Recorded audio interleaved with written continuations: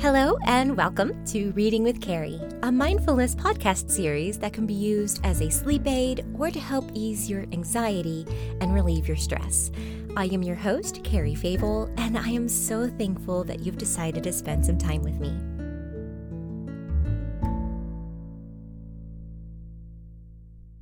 This is a mini-sode or mini-episode. I first heard the term used on the podcast My Favorite Murder. However, according to Wikipedia, this portmanteau was used in 2007 when the Mini-sode network was launched. So, fun fact for you there. Either way, there were some things I wanted to bring up about mindfulness, but I didn't want to bog the introductory episode down too much. Just a few concepts to know going in if you're just starting out or if you sought this podcast out as a sleep aid, and some misconceptions that I'd like to clarify before we continue as well. First, the guidelines. Now, these aren't hard rules. Everything in life is flowing and certain aspects may not work with your present life circumstances. But here are some pre-thought guidelines, if you will. The here and now is the only moment we can truly live in. Always dreaming about tomorrow or stuck thinking about the past can hinder our well-being. This moment is the moment you have to live in. You can plan for an hour ahead, but the only true moment you have to live in is right here and now. Don't regret what has happened and don't stress over what might happen. Everything is created first in thought. You had to think about standing up and getting coffee. Feelings, actions, reactions are all thoughts first. They can be patterns, but they are still thoughts before actions. So even though we don't actively think about picking up a pencil to write, that is actually still a thought that goes on in your mind. Personal responsibility is the only way to freedom and fulfillment. Don't blame the job, coworkers, education, and the government. Don't free yourself of the blame by pushing it on to others. Take full accountability and responsibility for your life. Now, this is not to say anything about abuse or wrongdoings on the part of others. This is not to say that everything that happens to you is your fault. That is definitely not what I'm saying. But take accountability for your own actions. That will lead to growth.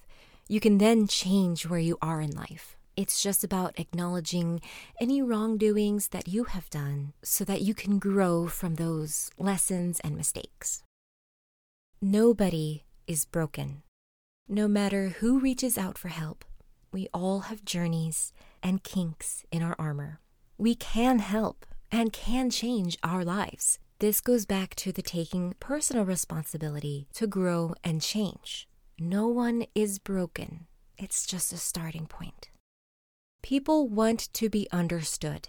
We want to be listened to and heard. We either try to change our communication efforts or we give up in trying. This goes back to the idea of therapia. The journey starts with understanding where a person is in life.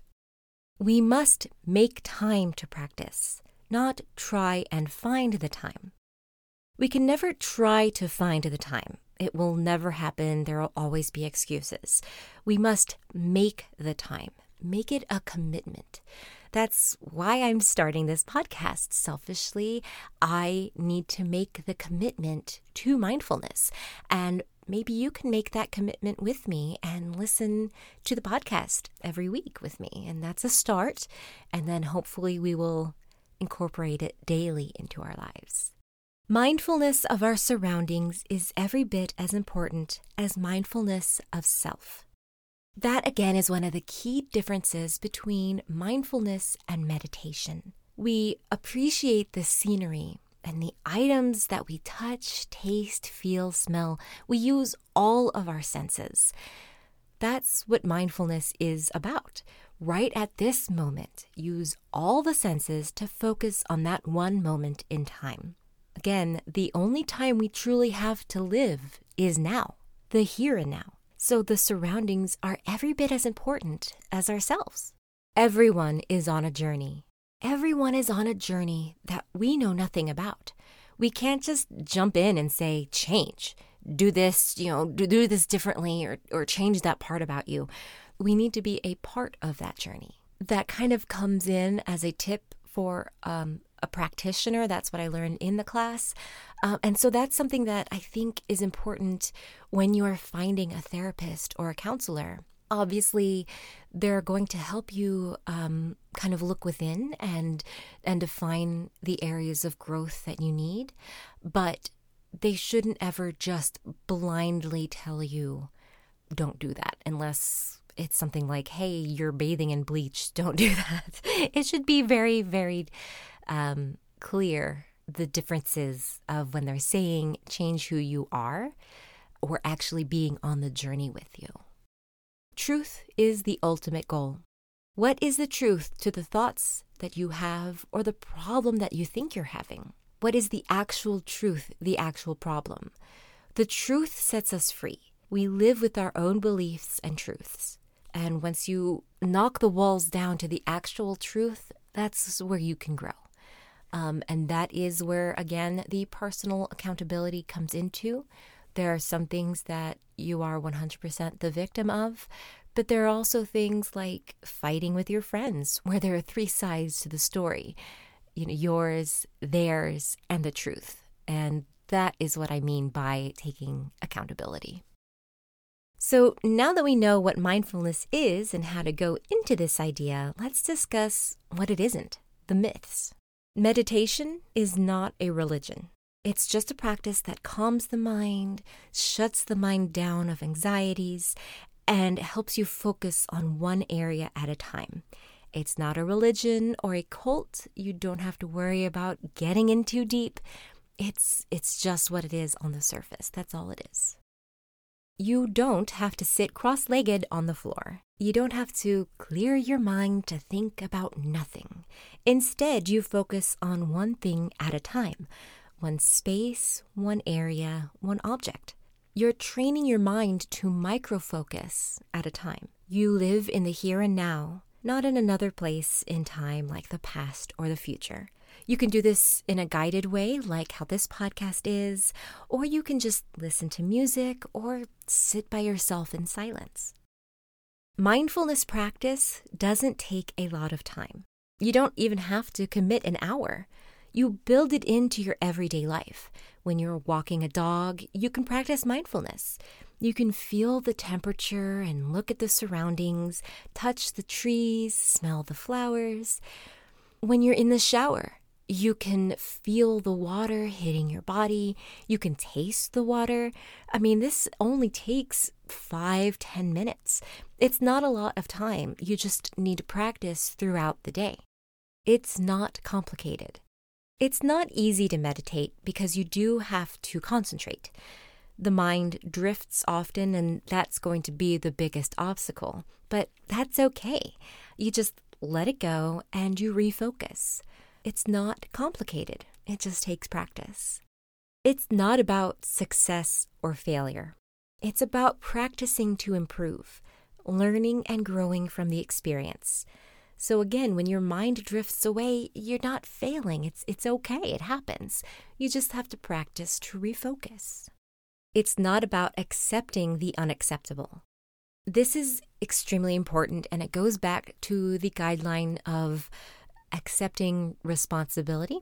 If you know that someone is being abused, for example, you don't just walk past the things that you see. You don't just acknowledge it and walk away.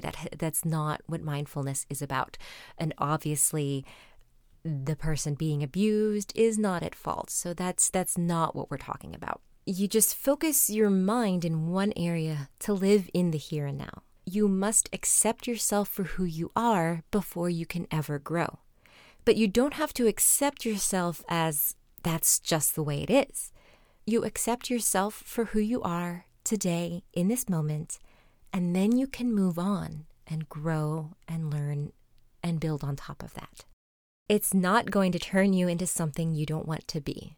I kind of joked about this in the introductory episode, but you won't be a hippie or stuck in a zombie meditative state by meditating and practicing mindfulness all the time. But giving yourself the freedom of thought and focus allows you to be who you are meant to be, You can focus in the times when there's a whirlwind of things. So when there's exams due or a big presentation at work or just any kind of deadline at anything, weddings and stuff, you can focus on those times and you can be who you are truly and who you were meant to be in this world. You can be who you were meant to be. So today's story is blended nicely with the closing thought, which I think is fitting for a mini-sode such as this. It is a Zen story shared by Matt Valentine on the website buddhaimonia.com. So that's Buddha, Buddha, Emonia, IMONIA.com. Once upon a time, there was an old farmer who had worked his crops for many years. One day his horse ran away. Upon hearing the news, his neighbors came to visit. "Such bad luck," they said sympathetically. "Maybe," the farmer replied. The next morning the horse returned, bringing with it 3 other wild horses. "How wonderful!" the neighbors exclaimed. "Maybe," replied the old man. The following day his son tried to ride one of the untamed horses, was thrown, and broke his leg. The neighbors again came to offer their sympathy on his misfortune. "Maybe," answered the farmer. The day after, military officials came to the village to draft young men into the army. Seeing that the son's leg was broken, they passed him by. The neighbors congratulated the farmer on how well things had turned out. "Maybe," said the farmer. Matt then writes an explanation that I find really good, so I'm just going to read what he says rather than try to create my own life lesson for you. The farmer is practicing non-judgment. He understands the true nature of life, that you can't judge any event as an end in any way. Our life doesn't play out like a work of fiction. There aren't defined breaks that separate one moment versus another, and there isn't a perfectly formulated end which everything builds to. There's always tomorrow. And whether the day was good or bad, there are a million effects which can arise from one event. Good and bad are interconnected. They are, in fact, 2 sides of the same coin. If things seem perfect, they aren't. If it seems like it's Armageddon in your corner of the world, it's not.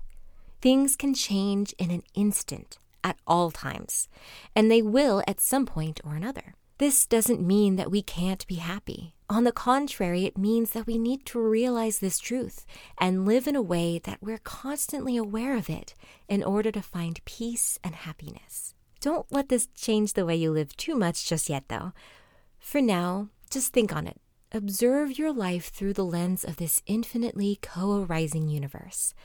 This act in itself can bring you a great sense of peace. For more of Matt's work and Zen stories, you can visit buddhaimonia.com/blog/zen-stories-important-life-lessons. I hope you enjoyed this mini-sode. Let me know if you'd like more of these. Please also rate this podcast on whatever listening platform you're hearing this on, as it will then be recommended to more people and ultimately help the podcast grow. For any questions or suggestions, you can email readingwithcarrie@gmail.com. Thank you for listening. I welcome you back anytime you may need to hear a comforting voice or a familiar bedtime story.